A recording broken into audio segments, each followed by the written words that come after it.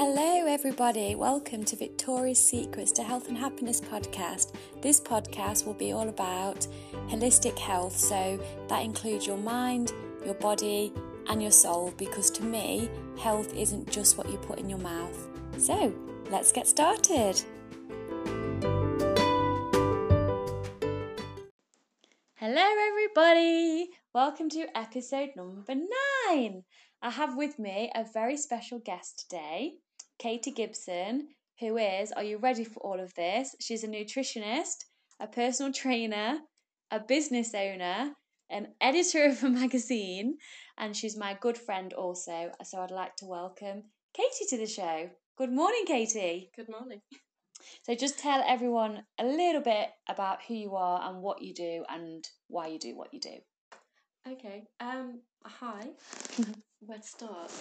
I'm a qualified nutritionist and personal trainer.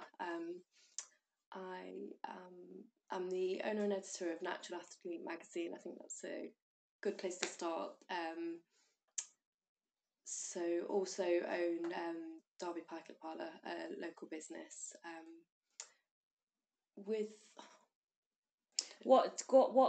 So I'm going to talk about how me and Katie met. So a little story for you.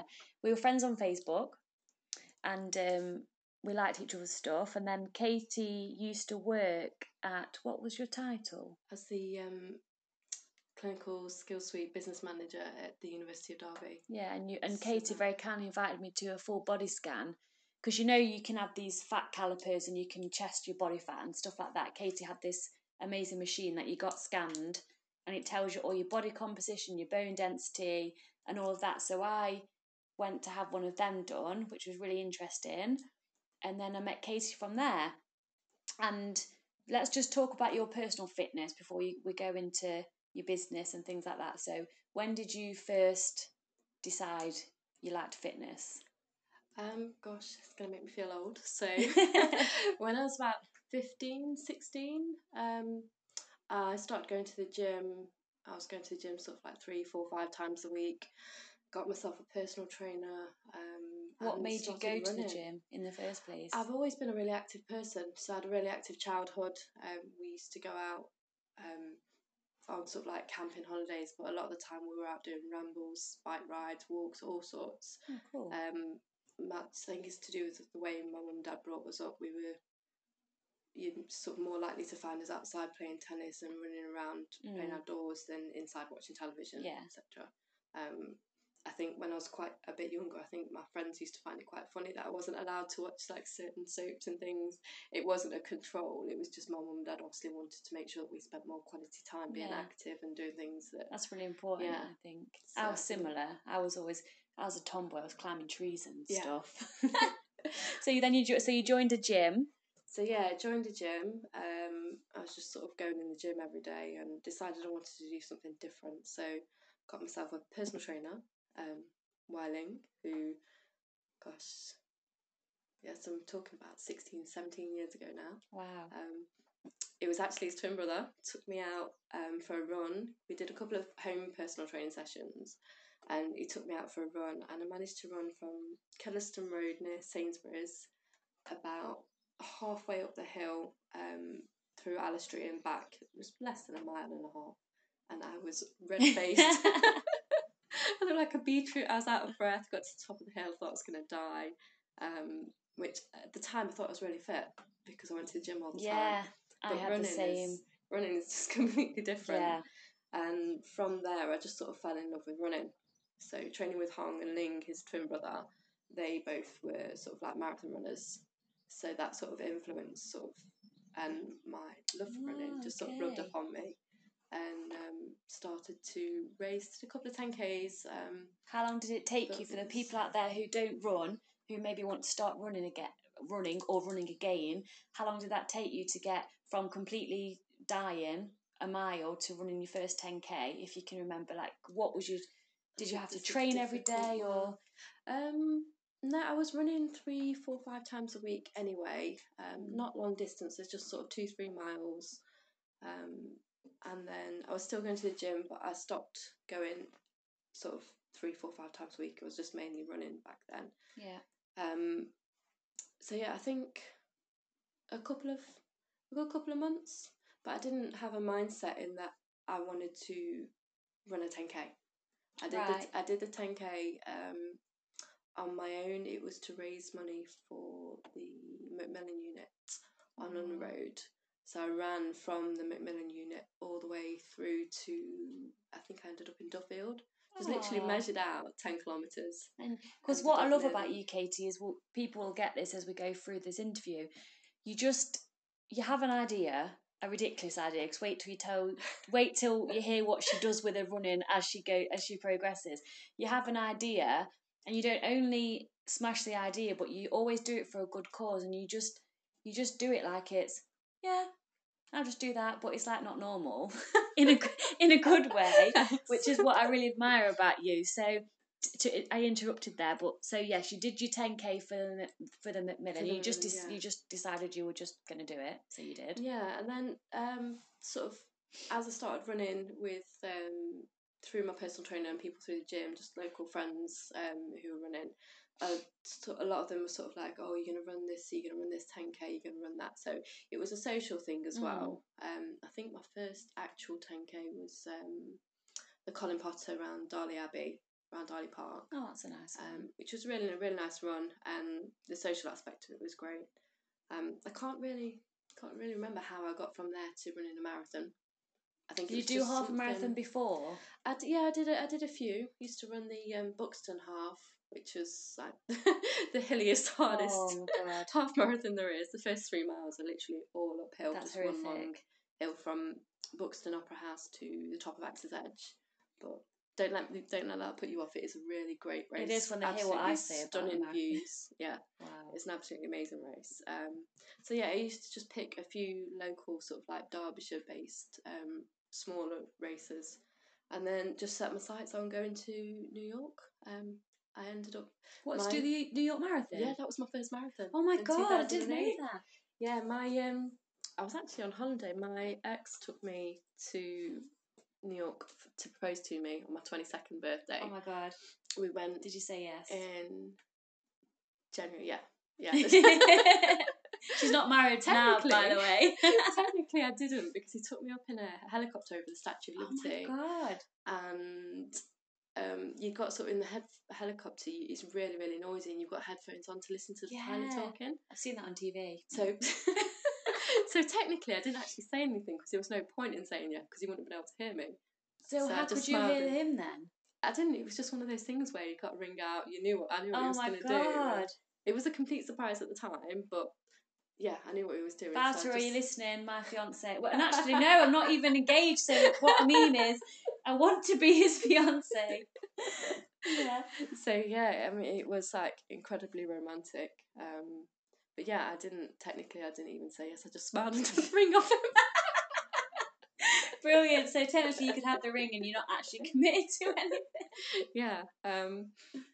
So yeah, I went to New York in January. It was January 2007, and set my sights on the New York Marathon. So the following November. So that was. No, it was a year after. Oh, so you had a long time to prepare. Yeah, I think I took. It was about a year from actually getting in, because you have to. So that was January 2007. November 2007, I was too late to apply for that one. Yeah.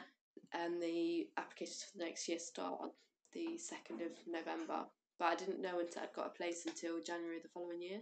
So about 10 months. Though. Yeah. Yeah, about 10 months to train. But I was already quite fit and doing half marathons. Anyway. Yeah. Yeah.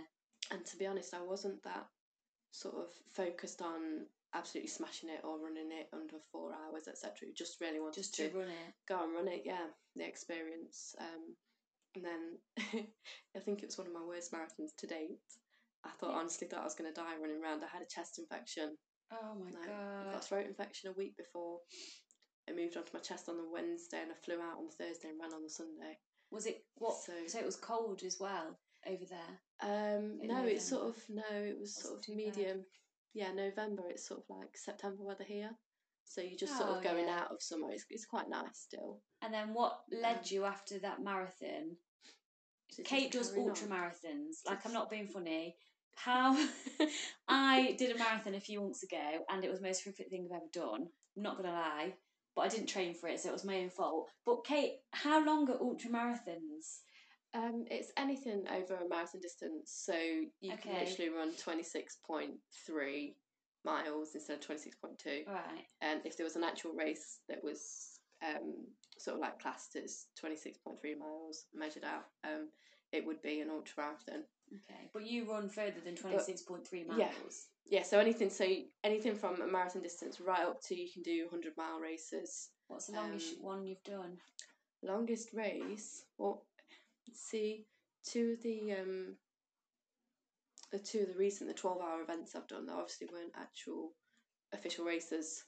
But that's the longest I've run. Is 63 miles. That was on a treadmill non-stop. And she did that last month? Yeah. And I think it was about a month ago. Recording this episode now in July, the beginning of July 2019. Yeah. You did that end of June, well, middle of June time. And I remember watching her on Facebook, and I was like, what's she doing now? And she was in a treadmill in the middle of Derby City Centre. And how long did you run for, and how far did you run, and how did you even do that?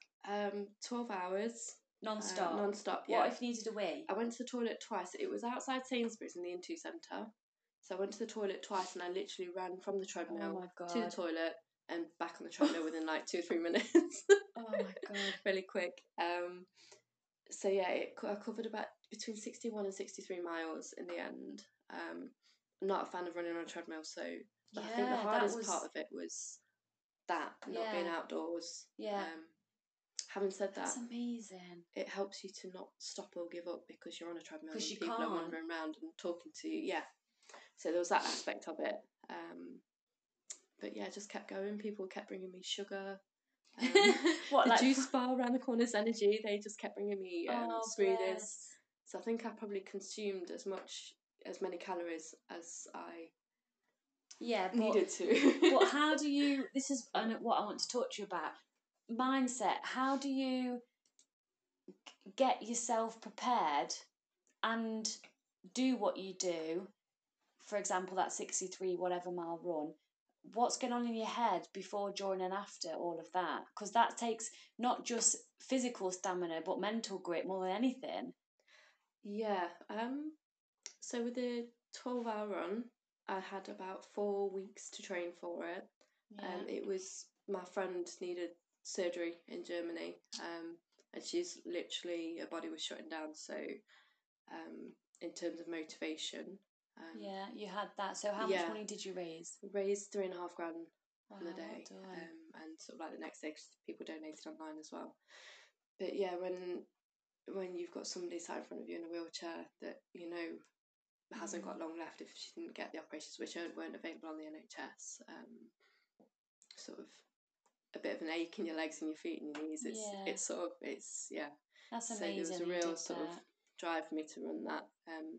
With regards to training and timescales, I had to go by the dates that Intu gave me, and I can remember they gave me, I think it was the 11th of June. They gave me about 3 or 4 dates over like a month and a half, and I gave them to Emma, and I was sort of like, please not the first one, please not the 11th, please not the 11th, please not the 11th. But she was flying out before the second date they gave me, so I thought, you know what, just gonna do it. Just gonna, yeah. And has she had the operation? Yeah, she's had both operations. And is she okay? And she's okay. She's recovering. Wow, and that is all down to you. No. The operation is like €30,000. Yeah, but you put all that money towards it. That's amazing. Yeah, that's amazing. I think if somebody can't have that sort of treatment on the NHS, and they're worried, not only them but the whole family, mum's worried their daughter's basically not going to make it, you don't need that kind of financial stress added to it, thinking I've got to worry about finance to be able to get the operation. So fiance, we're going to be getting married soon, which is amazing. Aww. He did a lot of he's an amazing artist, BP Mole Art on Facebook.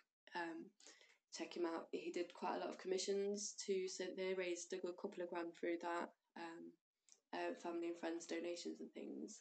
but they had over half of it to raise, so they had like 15 grand to raise themselves.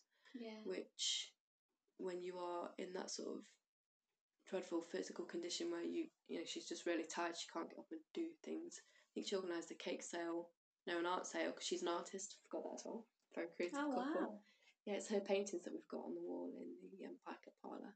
Oh. But yeah, when she's struggling to get out of bed and do things, actually fundraising and additional financial stress, it's like she didn't need it. So you took it off your own back to yeah. run for 12 hours and raise money. That's awesome. After a day, it's all over. Yeah, but what was going through your mind when, obviously, well, maybe not obviously, but at some point was your body like, will you please stop now? How do you push through these? Yeah, about 7 or 8 hours, I had a bit of a wobbly. I had a blister on my foot, but I didn't know it was a blister. I just had pain in my foot at the time. And then I thought, you know, you're not going to be able to do this. So you had doubt come in into your head. And for about half an hour, my mind was just sort of like, yeah, you're not going to do it. You may as well stop now. May as well stop. Get off, stop. So I went to the loo to check out my foot. Yeah. Saw it was a blister, and then realised, obviously, it's a blister. You can just pop it, lance it, spray it with that. Literally, my niece was with me for the 12 hours. Bless her. She was running around getting me drinks and doing stuff. She sent her to Boots to get some like Germaline. Oh yeah, sort of stuff. I love that stuff. Savlon wound spray. Yeah. And my mum ran off and got a needle for me, and we sorted it out. Just carried on running. Little 5-minute break. And yeah, after that, I just thought, you know, I haven't got any serious physical pain. I kept getting really tired, but then I knew that I needed more to consume more calories. Yeah. So bananas. I couldn't think it. My sister made me some pack up for the day, so some boiled egg salad and things. Yeah. I couldn't eat it. A friend of mine bought me a banana and a bottle of water at the beginning, and I ate the banana, and within about 5 minutes, I just felt wide awake again. Power of banana. Absolutely. So my brother came back later with a big bunch of bananas, so I just kept eating them. Oh, because they're easy to eat, I guess, when you're running. Well, nothing's really easy when you're running, but you obviously, bearing in mind, she's running this whole time. Yeah, you get to a point where you don't, sort of after about 6 hours, 6-7 hours, I didn't want to eat anything. Yeah. But I knew if I sort of took in a banana as well as it's going to help a little bit. Yeah. So that just sort of kept me going. Then about 10, 11 hours in, that last hour, I was just dropping. So my muscles didn't hurt, but I was just like suffering really fatigue. Yeah. So we've seen Paula Radcliffe running a marathon towards the end, her head's sort of like popping, and she's just everything she's got is going into getting just to that keep going record. Forward. Yeah. So I was running, and I was honestly thought I was going to fall asleep on the spot. But made myself eat some more bananas. And you got through it. Yeah. That's amazing. So changing course a little bit, you're not going to expect this question, but I've remembered something. You was a sports bra model. Oh gosh. For shock absorber, right? Yep. Now you're making me feel old. Tell me about that, because I'm looking at, just to give you a visual representation, I'm looking at, this is a bit sexual, but she's got absolutely amazing breasts. She always has had, and she was a sports bra model for big boobs, right?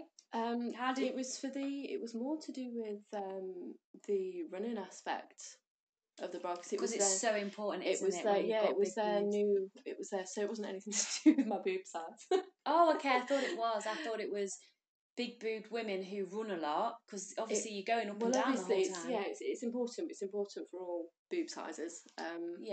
But yeah, they brought out a new sports bra, the Run bra, which at the time there wasn't anything specifically for. You got training bras, you got added support ones, but there wasn't anything specifically for running. And did they get in touch with you because of all your running? No, they wanted the bras modelling by actual sort of like everyday runners. Yeah.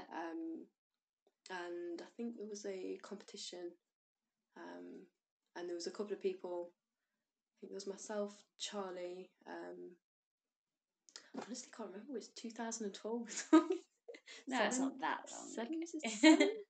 7 or 8 years ago. Yeah. But yeah, that was.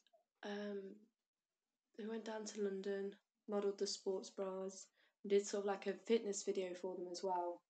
So with a celebrity personal trainer, Elise Lindsay. Yeah, I've heard of her. I apologise if I got that wrong. But yeah, I did sort of like a mates workout, so showing you how you could do workouts with another person without loads of gym equipment to get people motivated and sort of go into the gym together. I remember now it was December, I think. Absolutely freezing cold studio in London. It was a loft studio. It was huge. It was white, and the whole end of it was like one massive window. So it was absolutely freezing, and we were sort of sat there in little shorts and sports bras. Sports bras, yeah. Just waiting. Yeah, just waiting for these like in between takes and things. I've never been so cold in my life. The actual sports bra photo shoot was in a Fitness First gym in London. Oh yeah. So that was nice. Except I got told off about halfway through because we were in Fitness First for about 2 or 3 hours. Did all the makeup, etc. But the makeup was it was body makeup. Oh. So the makeup artist, she'd done fake tan and put loads of makeup on us. Then she put like dry water to make it look like sweat. Yeah. So little like water bubbles on us. Oh my god! So guys, when you see these girls and the models, they're not actually sweating. About halfway through, while I was waiting for Charlie to do her photo shoot, I got bored and I was in the gym. So you just started training on the treadmill, as you do. Oh my god! Only you. I ruined everything because I did some sprinting. Oh no! So you got real sweat. Yeah, I got told off in a polite way. She was That's funny. Very professional, very nice of me. Yeah. And then took me into the changing rooms and sort of redid everything. That's funny. I think some of those were in the outtakes, but what led you into editing a magazine? I forgot to mention when we met, me and Kate then kept in touch after the body scan, and yay, I got to be in her magazine. In fact, there'll be a link I can put in the show notes to that episode or to the site about it. We'll do the website or the Facebook page. Yeah. So I'll talk a bit about Natural Athlete magazine. Yeah, and how did that come about? Was my baby. I can't quite remember what led me to. I think I was working with a trainer called Ab Sharma. Mm-hmm. I'm sure most of Derby guys know him. Yeah, I know him. So we were working on something called A3 Body, which was an approach to training and nutrition, an all natural approach. So the A3 was aesthetics, athletic, and all natural. Oh, nice. So concept. I think we were both sort of tired of all these shortcuts. You need supplements to do this. You need when you really don't. Yeah, and he was like an amazing example of a natural athlete and how he'd sculpted himself without even sort of like just taking protein and pre-workout and recovery stuff. He had an all natural diet from food. Wow. I had 2 or 3 people that I knew at the time were competing in physique competitions, and one who I was with, who I worked with, so I saw him like 2-3 times a day, every day at the gym at work, and he was sponsored by a nutrition company, and he was promoting all the products on Facebook and social media. He was miserable, really miserable. He wasn't eating enough, and how it affected his quality of life. And then I'd meet up with Abs later on in the day. He's like amazing smile on his face, just got a little box of food, eating whatever he wants. And you saw the difference between those two people that maybe looked the same, but were different. Just mental well-being, absolutely. So obviously, both before the competition, Abs was restricting his carbs, but the restrictions weren't the same. So he was restricting his carb intake, but he was using different foods. So he wasn't he was starving himself because he's on a deficit, but not starving his body of like all the other things. So the minerals and vitamins that you need. For that quality. And he got that from just food. From food, yeah. So it wasn't just the nutrition side of things. So it was his training methods as well. we sort of naturally moved from that into, I wanted to find a way to bring that to the masses. And working at Derby University as well, I used to manage their clinical skills suite. I've said that already. But maybe I worked with the body scanning. Yes. We worked with scanning a lot of elite athletes from Team GB, across all different sports, and seeing the effect on those athletes, the mental and physical effects. We've got athletes coming in stress fracture after stress fracture after stress fracture because they're not eating to support the high levels of competition they've put themselves through.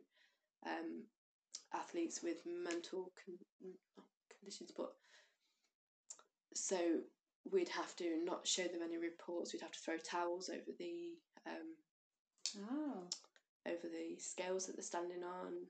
The reports would go back to the coach because they would obsess, and so putting that kind of mental restraint on a 16, 18-year-old girl, just purely for training to elite level.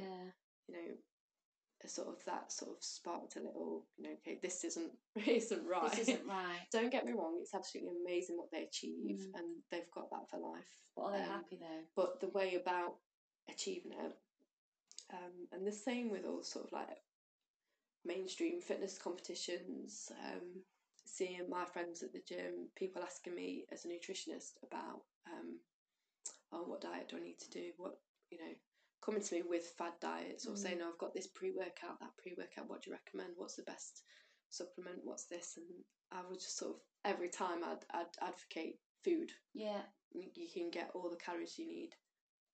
You can get all the energy you need for a workout from food. Yeah, you don't need pre-workout, not this, not that. And I think what a lot of people don't understand is the actual stress on your body. So if you can be talking about a bottle of a pre-workout drink, or you can be talking about a jam donut. Yeah. You eat that, you're going to get an energy spike, but the energy. So say you eat a donut, you get a spike in energy. And you would drop down to, once you've used that energy, you would drop down to where you were before you ate the donut. Yeah. But you don't, you actually dip because your body uses extra energy to process that. Yeah. So to turn that, to process that glucose, turn it into energy. So you end up in a deficit afterwards. Right. Which is where you get spikes from. Which affects your mood afterwards. It affects your sleep patterns, and it makes how you want more feel. to get the high again. Yeah, doesn't absolutely. How you feel, and when you're relying on that for a workout, it's not healthy. Wherein you could go and have, I don't know, a pancake with bananas and honey and get natural sugars, and have a great workout. Yeah. What about that compared to a pre-workout drink? Is that the same as having a jam donut? Is that similar? It's difficult to say without looking at specific brands, because I know over the last 5 to 10 years, a lot of brands have become a lot smarter in like producing protein shakes and things without any all natural. But you really have got to look at the brand and what's in the bottle. But on a personal level, for me, if something's glowing pink, or if it's a luminous green, it's not right, is it? No. I've so, had one pre-workout thing before, and I don't know what, I can't remember what it was. I'm not joking you. I felt sick. I was shaking. The caffeine levels in them are ridiculous. I felt sick. But with caffeine, with that additional amount of caffeine, there are lots of follow-on implications that people don't think about past the workout. So if you consume high amounts of caffeine, it's dreadful for your skin. You get really dry, itchy skin. It does. What's the opposite I was going to say? So it plays havoc with your actual eating patterns as well, because increased levels make you not want to eat. Yeah, so you go through a starving and that binge cycle of food. Yeah, because your body still needs food, whether you're suppressing it. I used to take fat burners, and they have a lot of caffeine in. Yeah, so it works the same way as nicotine, not the same chemical process, but the same result. What makes you feel? Yeah. In resulting in appetite suppressants. So yeah, then afterwards you will either crash or you will go and binge on a lot of food. So there's all those sort of things people don't think about. They're just thinking about pre-workout, going in there, smashing those weights or running as fast as they can. And there are so many better ways to do it with food. Yeah. So is that why you started the magazine then? Yeah, I realised we just took a really roundabout trip. I'm just trying to get... but yeah, so that combined with seeing the effects of the wrong way to do it on a number of people, it was sort of all around me, working with athletes and training at the gym and having a lot of friends who were sort of competitive runners or fitness models.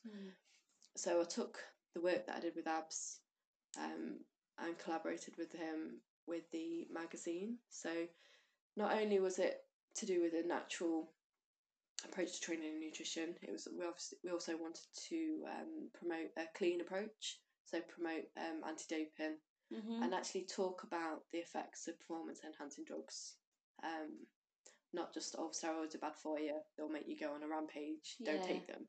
Actually talk about the clinical effects, so the impact on your heart, the risk of cardiac disease, the impact on liver and kidney functions, things that people, because they don't get told about it they're either. quite hush-hush. Yeah. And nobody talks about that, or, well, I say nobody, back when we started the magazine, there was a lot less. Yeah. A lot less talk about it. So actually giving people the scientific facts about, what's going to happen. Yeah. The worst thing that's going to happen isn't going to be that you get caught and banned from a 2 years race. The it's worst thing is what's going on in your body, isn't it? Yeah, physiological impact it's actually having on you. And yeah, if you make the decision that the outcome is worth more than that to you, then fine, that's your personal decision to go ahead and do it. But at least you can educate with people. With that many young athletes out there that are just soaking up whatever information they can get. There's so much information over the internet. I just wanted to be able to provide educational and the truth out there. Yeah, absolutely. Yeah. Which is what I wanted to put into the magazine. Because of this, the magazine was advert free. Yeah. So if you go for adverts in the fitness industry, 9 times out of 10 it's going to be a supplement company promoting something. And you were doing the opposite. Yeah, absolutely. Or some fitness equipment that's offering a magic, 5-minute abs in 30 days. Wear this belt every day for an hour and you'll have like 6-pack. Yeah. Okay, next joke. I found a couple of companies that I would have ethically advertised with, but then you find they're associated with another company, or they're selling some products that don't quite fit. So we decided advert free. That's a bold decision to make. Yeah, it's financial suicide if you're head up a magazine. So a magazine, I'd say about 90% of the income comes from advertising, especially coming into sort of a digital age where you can download everything. So for us to look at gaining income for the magazine from actual selling print copies, digital downloads, advertising for non-fitness related companies on our website and on our social media pages.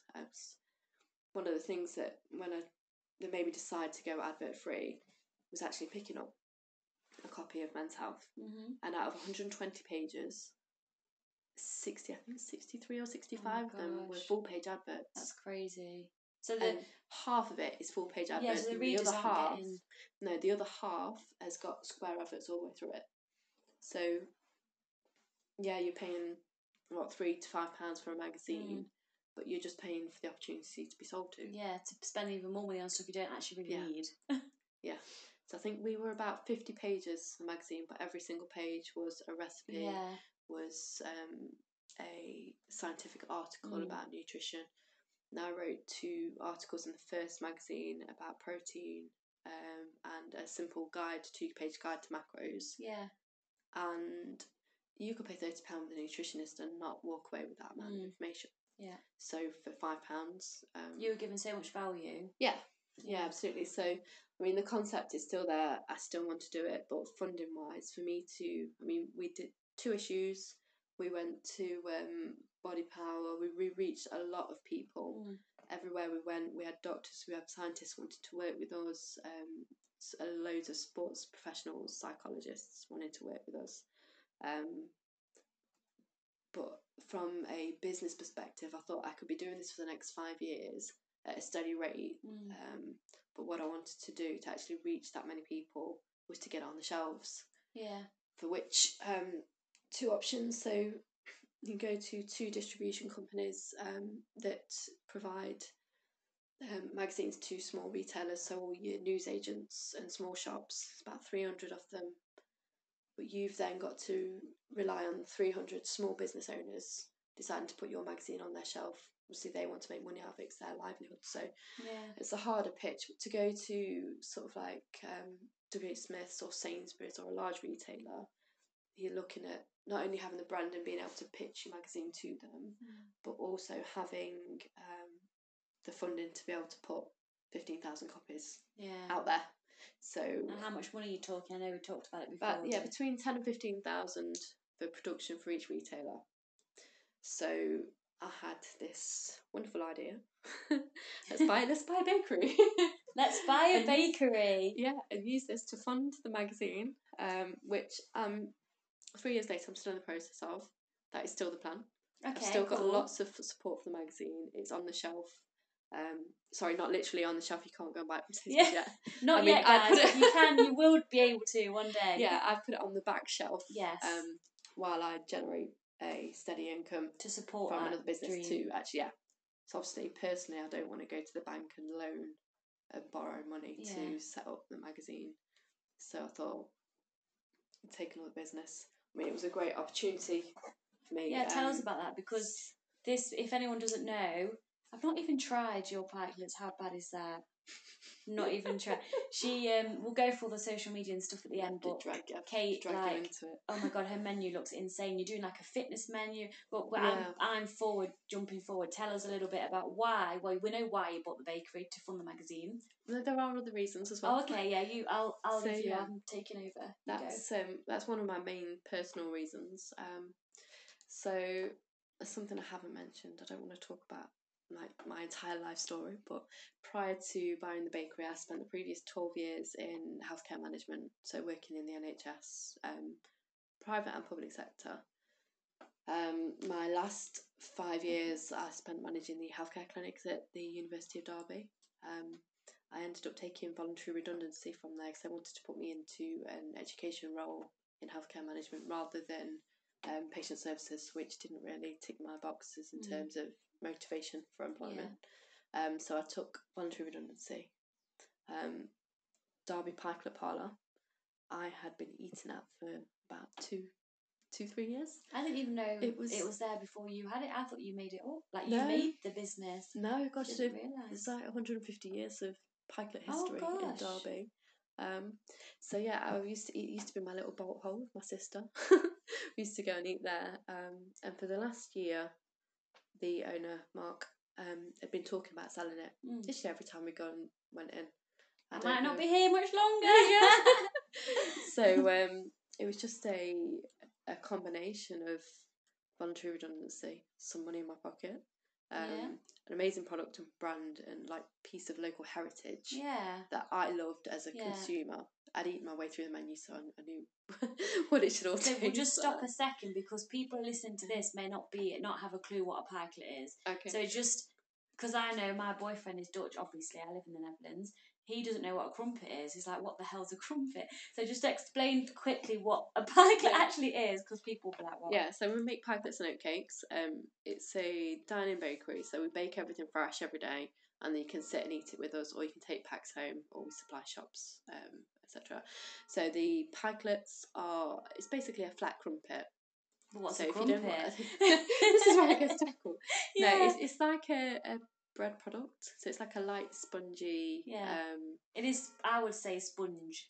It's hard to describe. Yeah, sort like of like a fluffy, spongy, holy thing. Yeah. Yeah.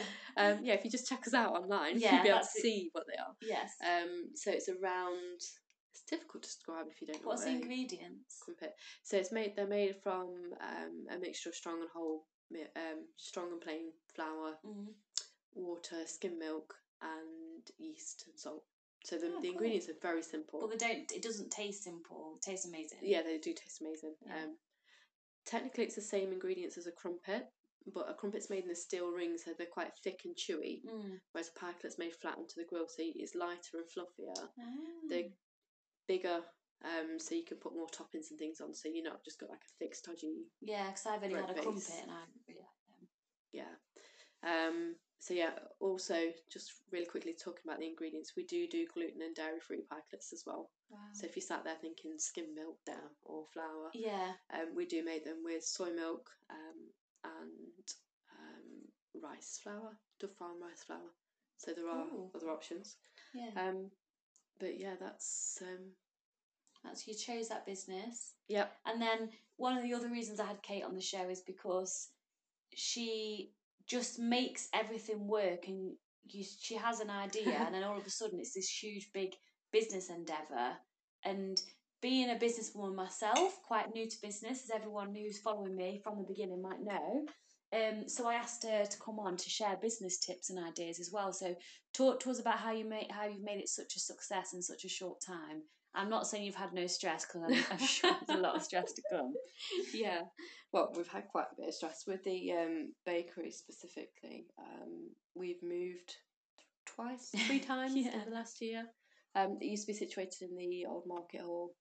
We were there from 2012 onwards, so for 6 years.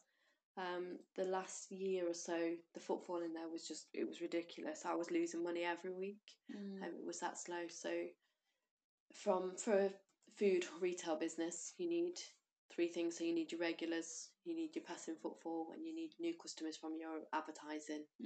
And with just our regulars and a little bit of advertising, we were missing the footfall which you need in a city centre venue. So footfall's people walking past and seeing it, and then deciding to then buy there. So people walking past your shop and deciding to go in and eat.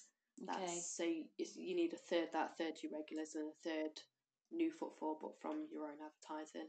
So you take away a third of your potential income with all the same running costs. It was I don't want to put a finger on it and say, oh, so and so wasn't doing this, but for whatever reason the market hall sort of went into a decline. I can't sugarcoat it really. No. And then with the introduction of the scaffolding to save the building, so obviously they're having a major roof project with it being a listed building. It'll take 3 years. They put a false ceiling into the inside. It's just covered in scaffold. It's not somewhere you'd want to go and sit and eat for a while. So the atmosphere changed a lot, and we needed to do something. I'd love to move back into there when it's finished. It is a really stunning piece of Derby's heritage. The ceiling in there was designed by the same engineer that created the dome ceiling at the Royal Albert Hall. Oh wow! London St Pancras Station dome ceiling and the Albert Bridge. So it really is a stunning, and that's part of the reason why they're spending a 3-year sort of project trying to restore it with a specialist restoration company. So do please go in there and support the traders, and hopefully we'll be back. But that business situation, I had to move my business out, otherwise I wouldn't still be trading. So just a little note that I've noticed from there is Kate decided to buy a business. It wasn't working, but instead of giving up, you just moved on and built it somewhere else. So when did you go next? The first year I had it there, the business, when I bought it, it was in decline. The business was the guy had given up, his own personal reasons. But so it was closed on Mondays. It wasn't open after sort of 3 o'clock, or it wasn't starting until a bit later on. He had staffing that weren't that great. So for the first couple of months I had it, I had customers complaining, oh, came by, you weren't here, or blah blah blah. Under new management, we open Mondays, open for breakfast from 7:30. They brought it into the digital age with digital apps and all our social media presence, and it was really taking off. It took off really strongly. Then with the decline in footfall in the market hall, we decided to moved into the post house and out again within a month. What happened sold. There? The post house is just describe what the post house is a street food venue in Derby. So it was, if you walked in, it looked like a bar. but you got 8 independent retailers. So you go in, have drinks, and then you'd have like a choice of 6 or 7 different food units to eat from. Amazing concept. Had it been in London or had it been managed Yeah, properly. I think that's maybe where the idea came from. I think 'cause it's yeah. not it was very new to Derby, isn't it? Wasn't it? But it was about a year old when we moved in.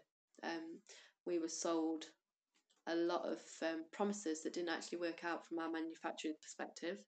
So we were baking from 6 o'clock in the market. I was told I could get in at 8 to 8:30, which was a compromise because obviously we had to bake and those orders go out to shops. Oh my in the morning. goodness.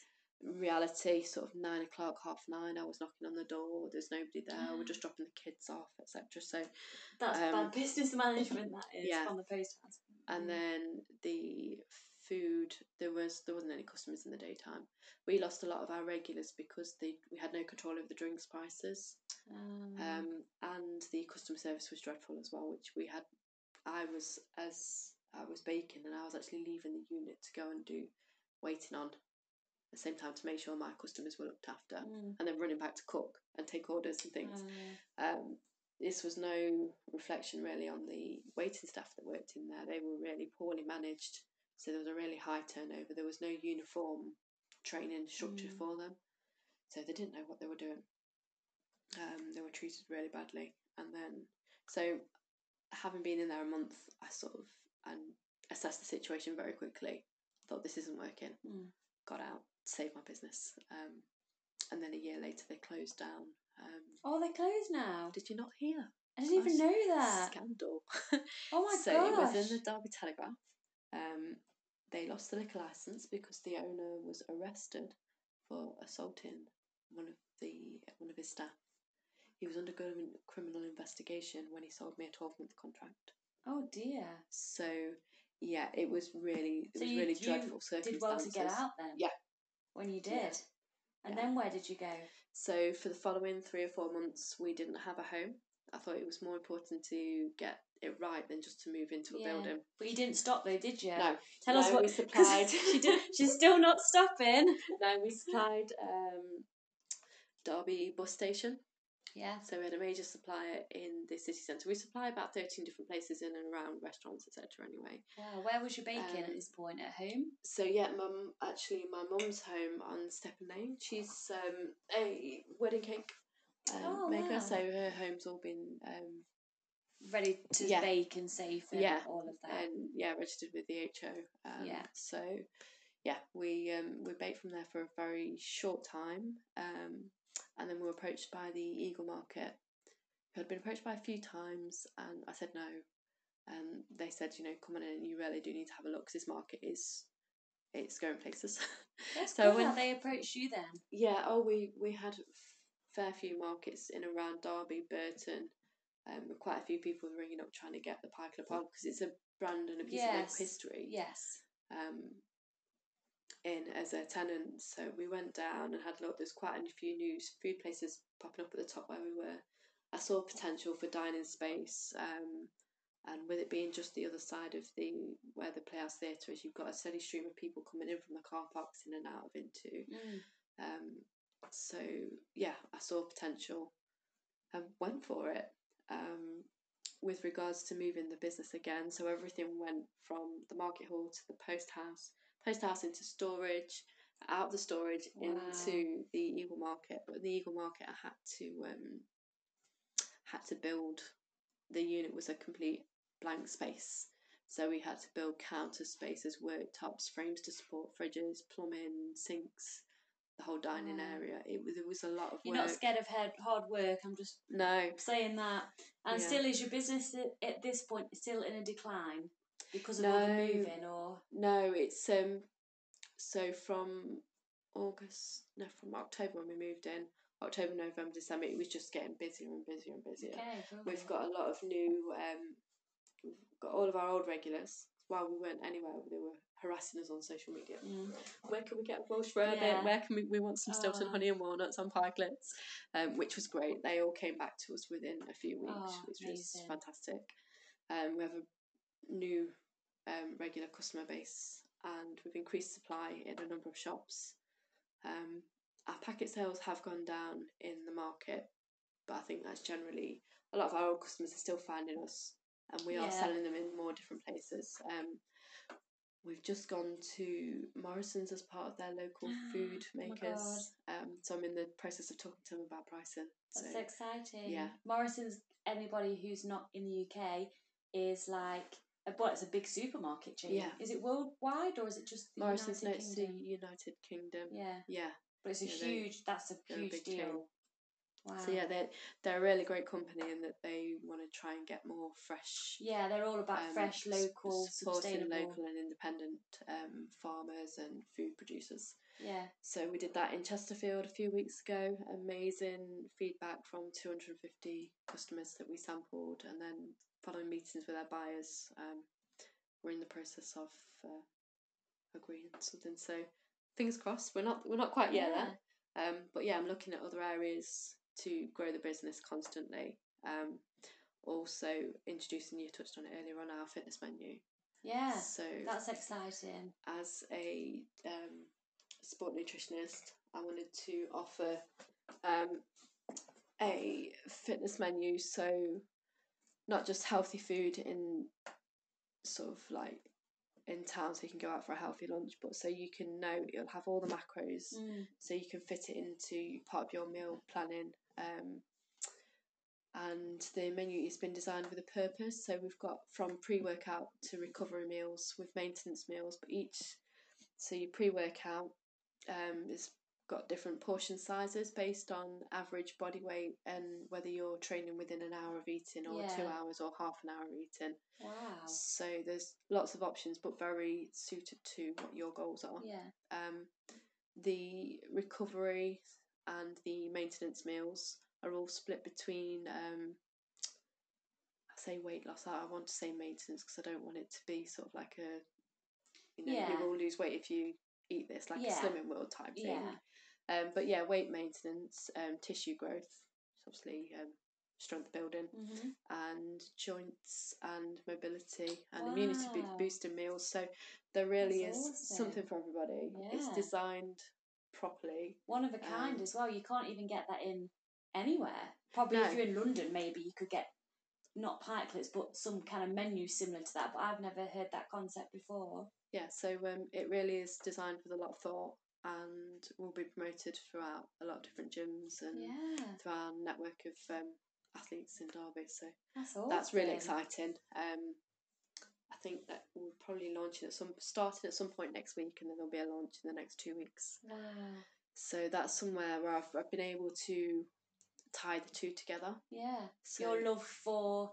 So it's all working out, because obviously you started this in mind of supporting the magazine, which is still going to happen, but now your love for sport, fitness, health, nutrition is coming into your bakery. I've been able to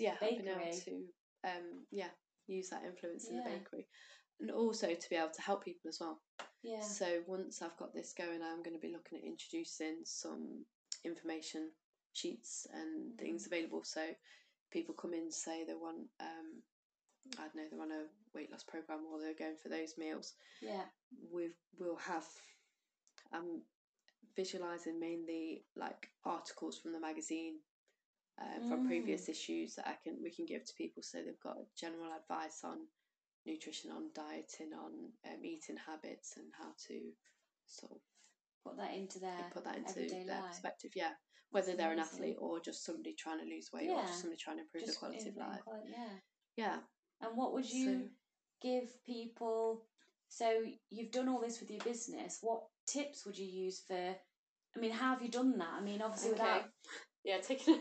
How do you? We just talked a lot even about for the actual business. What do you need to be doing, and how does your mindset need to do? Because from the start of that business, a lot of people have just gone, oh, do you know what? It's just not working. But you just was giving up ever in? Did it ever come into your mind? I'd be lying if I said no. At various points throughout the last year, specifically, it's been quite hard. But I think it's part of my nature. I'm a fixer. Right. So in my time in the NHS, I was a project manager and I worked in surgical services, improving patient services for patients.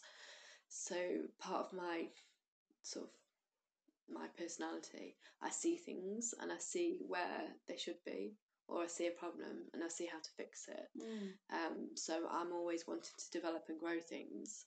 That's Yeah. really important. If you take on a business, you need to not just assess the financial health of the business, and you need to look at development plans, where you want to take it, and then be practical and look at the steps between here and there.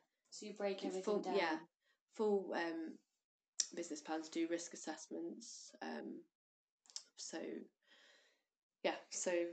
looking at where you are, where you want it to be. So I'm trying to really simplify this, so you can apply it to business. Yeah, you can apply it to any aspect. So looking or weight at where loss, you are, or fitness goal, or absolutely moving a house or whatever. Yeah. So it's almost sort of like so you could take a project. Yeah. Look at where you are. Yeah. Look at where you're going to be. Yeah. The steps you need to take in between. Yeah. Assess, can you take those steps? Have you got enough resource to take those steps and support? So have you got the finance? Mm-hmm. Have you got the knowledge, the skills, or the ability? Do you know people with those skills that you can help you, or can you pay for those services to actually get there? Mm-hmm. And research before.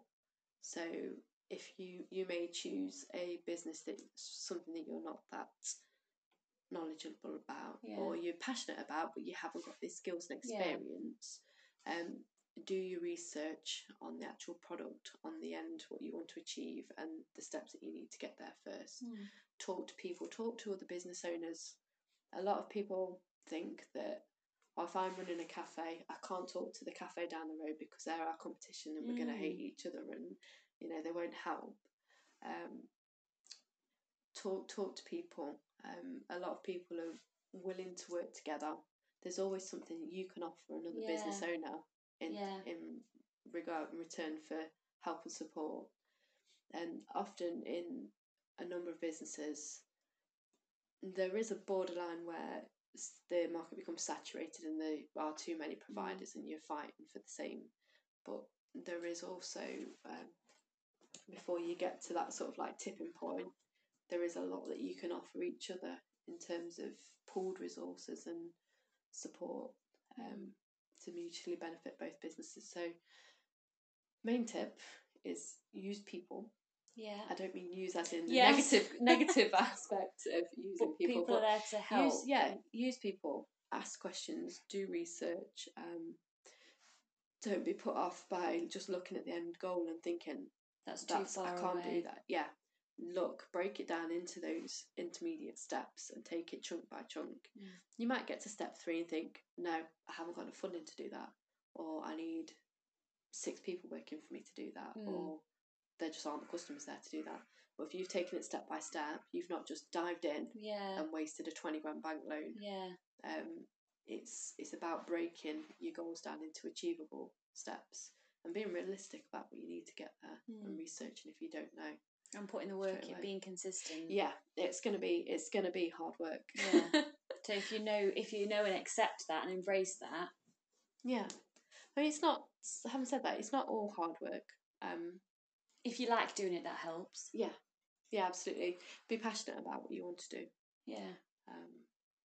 So because I'm conscious of time, I don't actually know how long we've been going. I want to talk, before we end, just a little bit about you personally. Okay. So sorry to jump that on you. Oh yeah, sorry. Can I just go back to business? Yeah, of course. Of course you can. So one of the things that I wanted to share recently, having grown the bakery, I've been looking at opening up. I moved away from Derby 2 years ago now, to live with my partner, and I've moved out into like a smaller rural area, and as well as moving the bakery 3 times over the last year, I've been travelling between Derby, living at my parents' while I'm working in Derby, travelling, my other half is a soldier, so I've been travelling down to Bulford near Salisbury, to spend weeks with him. So been a bit more sort of like a gypsy. a bit of a yeah. But that has had quite an impact on my own sort of well-being. And it does make things like moving or setting up new units, things like that, harder. Has done over the last year. One of the biggest pieces of advice from me is to not compromise your day-to-day life. If you can do something with regards to planning a business, make it close to home, or make sure that you've got enough staff so you can actually have that quality time for your family. Always do make sure you've got that balance. I mean, at the moment, I'm looking at opening up in Nottingham so I can work from home, increasing my personal training and nutrition clients so I can work from home. So I can live in my own house. Yeah, that would be nice. But yeah. So having that work-life balance is really, really important. And making sure, there are going to be times when you're going to need to work 60 odd hours a week. You're going to need to give it your all. But having that balance and having time for yourself as well. So making sure you do take time to eat properly, to work out.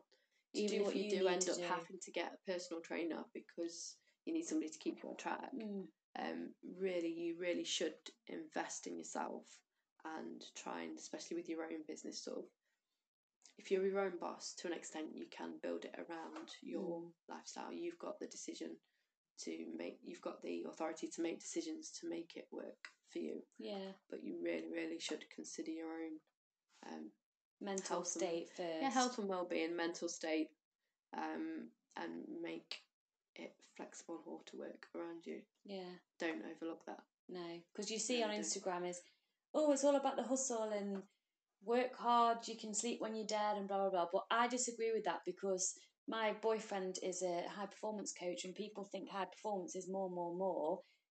It is, but at the same time, it's actually finding the perfect balance between your social life, your work life, your health, your fitness, so you can be the happiest you can ever be. And you're not going to be the happiest you can ever be if you're focusing all your energy time into one area of your life. No. Because human beings aren't happy just doing.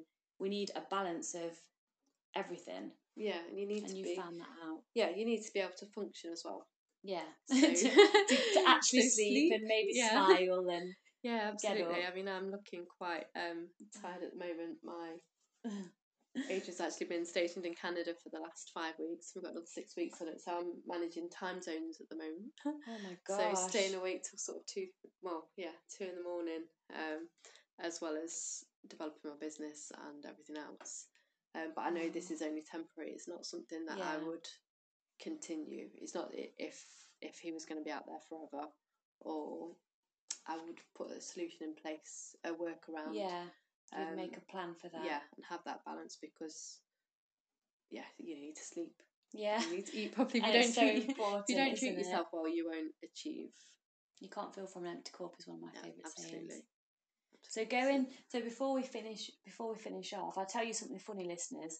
We've got my neighbour outside the window. He's gone now, and he's wanting to come and mow the grass, and I've told him he can't because we're recording, and he said he's going to wait. So just thought I'd share that with you because I thought that was quite funny. Just popped up at the window. Yeah, he's just popped and he's doing some miming thing, but I'm just smiling and laughing because I don't actually know what he's saying because I'm concentrating on the podcast recording.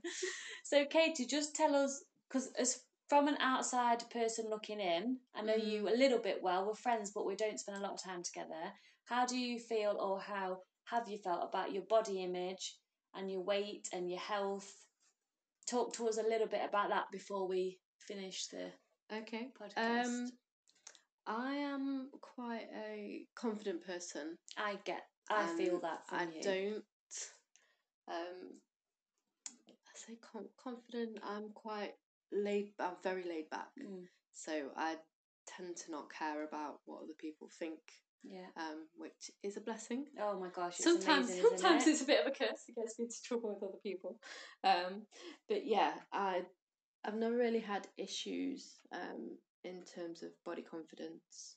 I have over the last year, and this is where I was talking about balance. I have put on a bit of weight. But I know I am in the progress now of where I'm stepping a little bit back from my business, but trying to get staff in. So creating that balance and that time for myself. So you can spend time on you. Yeah. Yeah. I'm a nutritionist. I know the science. I know what I need to eat. But I also know the lack of sleep and things like that at the moment are impacting on my current state of health. Yeah. I'm healthy. I'm fit. She runs like 100 miles in one day, so it's fine. Obviously I'm not overweight, so no. It's I have my idea of what I do want to be, and probably about being a runner as well. I've never really had that. Oh, you need to be super lean. You need to be, you need to look like a fitness model. Isn't it? For me, yeah, I get my value from strength and achievements. So I think that's so important what you've just said. To just repeat that. So I get my value from strength and achievements. Yeah, that's so powerful. I go to the gym, and obviously I train my legs and my ass a lot. Yeah. I see a lot of other women around me doing the same. It is a female thing. Yeah. But then I'm looking at them, they're taking pictures constantly, social media. It's like, oh, leg workout, glutes this, ass booty. Yeah. And I thought hump day was nothing to do with the day of the week. I thought it was something to do with an ass day until the other day. Oh, right. Like Wednesday's a hump day. It's like getting over the middle of the week. Yeah. I genuinely thought it was ass day, and someone's made, because everyone was just posting I genuinely, until someone told me last week, I was like, oh, I thought Wednesday was just ass day because that's all anyone ever posts. Yeah, no, people just jumped on it and gone with the double entendre. Yeah. But yeah, I train. I like the way my legs and my ass look. But it's not for posting on Instagram. It's not for getting guys to look at me. It's not for my own sense of self-worth or getting gratification from other people. That's so powerful. Because I know I've built legs that can get up and run for 12 hours. Yes. And that, for me, is so valuable. You can see now I've got a little smile on my face. I'm always crying because I've only just reaching the stage where you're at. And to go through years and years and years of spending my whole value as a human being into what my body looked like makes me so sad now, because I didn't know a way out. It's a waste of time, yeah. And just you saying that is bringing tears to my eyes, because it just means so much to me when you're saying that, as if I'm crying on my own podcast. That's hilarious. But don't get me wrong. I do have days where I've just look dreadful, or I've got to have surgery on my teeth. Oh, cool. So yeah, I don't really want to get into that. So, but I do have things that every now and then I feel a bit like self-confident, not so self-conscious. That's the word. Self-conscious about. But I don't spend any more than sort of like a fleeting thought about it at the time. Yeah. So that's amazing. The rest of the time, yeah. What would you give people for advice? So if you was talking to me a year ago, and I'm like, I'm only valuable. This is generally what I thought. I'm only valuable to myself and everyone else around me if I've got the 6-pack and I'm doing this. What would you have said to me back then? Apart from taking you by the shoulders and shaking you and going, "Come on, girl." For me, you know what? We've managed to go through a whole podcast without you swearing. Have I not swore? No.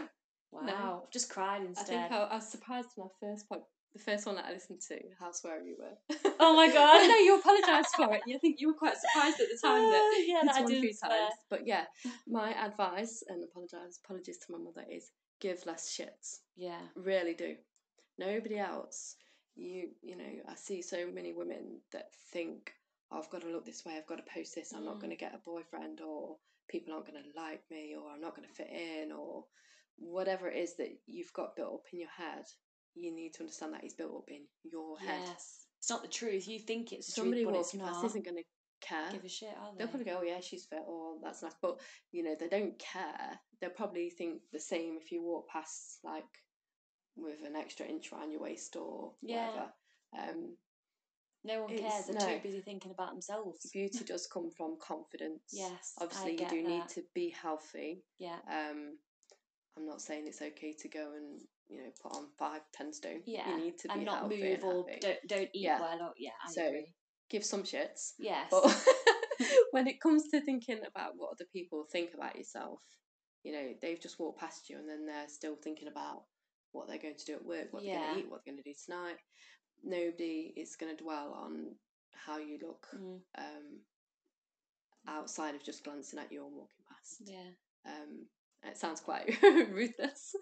No, but it's true. But I used to think, oh my God, what if she looks at me and thinks I'm fat, and I'd be worried and like that would take over my whole day. It's ridiculous. Yeah. But the person who I even thought I was talking about, probably wouldn't even looked at me. So I've wasted a whole half a day wondering about what if someone thinks this. But do you know what I think now? What if someone sees me in bikini and thinks I look fat? First of all, there's nothing wrong with fat, by the way. It's just a phobia we've got in this world. Yeah. But say if someone looks at me and says, oh, I think she looks fat, well then what? I'm not going to die, am I? No. Nothing's going to happen. I just continue doing what I'm doing. Well, that's it. And if that woman walks past you and looks at it and thinks, oh, she's a Spitfire, she's just going to then take 2 steps forward and thinking about where she's going, Yeah. if she's got enough money for lunch, Yeah. or whoever she's meeting. We what she's put doing too tonight much at work. pressure on ourselves for what other people think when it's not even an issue. If it's something that you think and you're unhappy with your weight and you feel like you're fat and you want to lose weight, you know, worry about it. Yeah. Do not worry about what other people think. Yeah. Really, like, just learn to let go. And I know that's a easy. big one. I know that's easy for me said. to say. But there are, I mean, you can go out there and you can go onto Google and you can research for techniques, self-help books, guides for achieving. That's where I learn. So this is where I'm taking it right back. Sorry, I know we're ready to finish, but right back to that, finding a goal. Yeah. Breaking it down to steps, find out how to do it and just do it. So if you want to give less shits, look at, you know, how what are you going to give do. less shits? Exactly. That's amazing. Whether you're going to counselling, whether you're buying a self-help book from W.H. Smith's, whether you're just looking on Google and finding a 6-point how to deal with different things. Yeah, I really just love that. Get up and do it. Yeah. But yeah, you're all worth it, guys. I'm moving now to get my phone if you can hear anything, because I think my neighbour's about to come in the door and mow the grass in front of us. But honestly, Kate, it's been a pleasure having you on. Thank you. And I've learnt a lot just from speaking to you. So, where can we find you? Oh, yeah. So, personal training and nutrition. Natural Athlete Personal Trainer on Facebook. Website will be up soon, but you'll be able to find that from Facebook and Instagram and Twitter. Having said that, it'll probably be up by the time you guys you've published in 2 this. weeks. 2 weeks, yeah. Oh, definitely. Awesome. Definitely. Pikelets and oatcakes, Derby Pikelet Parlour. So pikeletparlour.co.uk. Just put Derby Pikelets into Google. We'll come up across all the social media platforms. Or come down and find us for something either really tasty, you know, if you're one of those dessert peoples, we do pancakes and stuff, yeah, or chocolate syrups, and it doesn't have to be healthy, but our fitness menu will be available too, in the Eagle Market, Unit 41. So we are at the top. If you come through the car park straight into that entrance, you'll be able to see us. Yeah, next to the card shop. For people from Derby, you can order them online, have them delivered. So pikeletparlour.co.uk, we do mail order across the UK. But if you come into Derby or you're in Derby, come and eat with us. Nice, thank you so much. So check it out, guys, and I'm gonna definitely have one before I go back to the Netherlands, because I've not actually tried one. But I should have bought some. Yes. But no, thank you, Kate, and everyone have a nice day, and until next time, bye for now.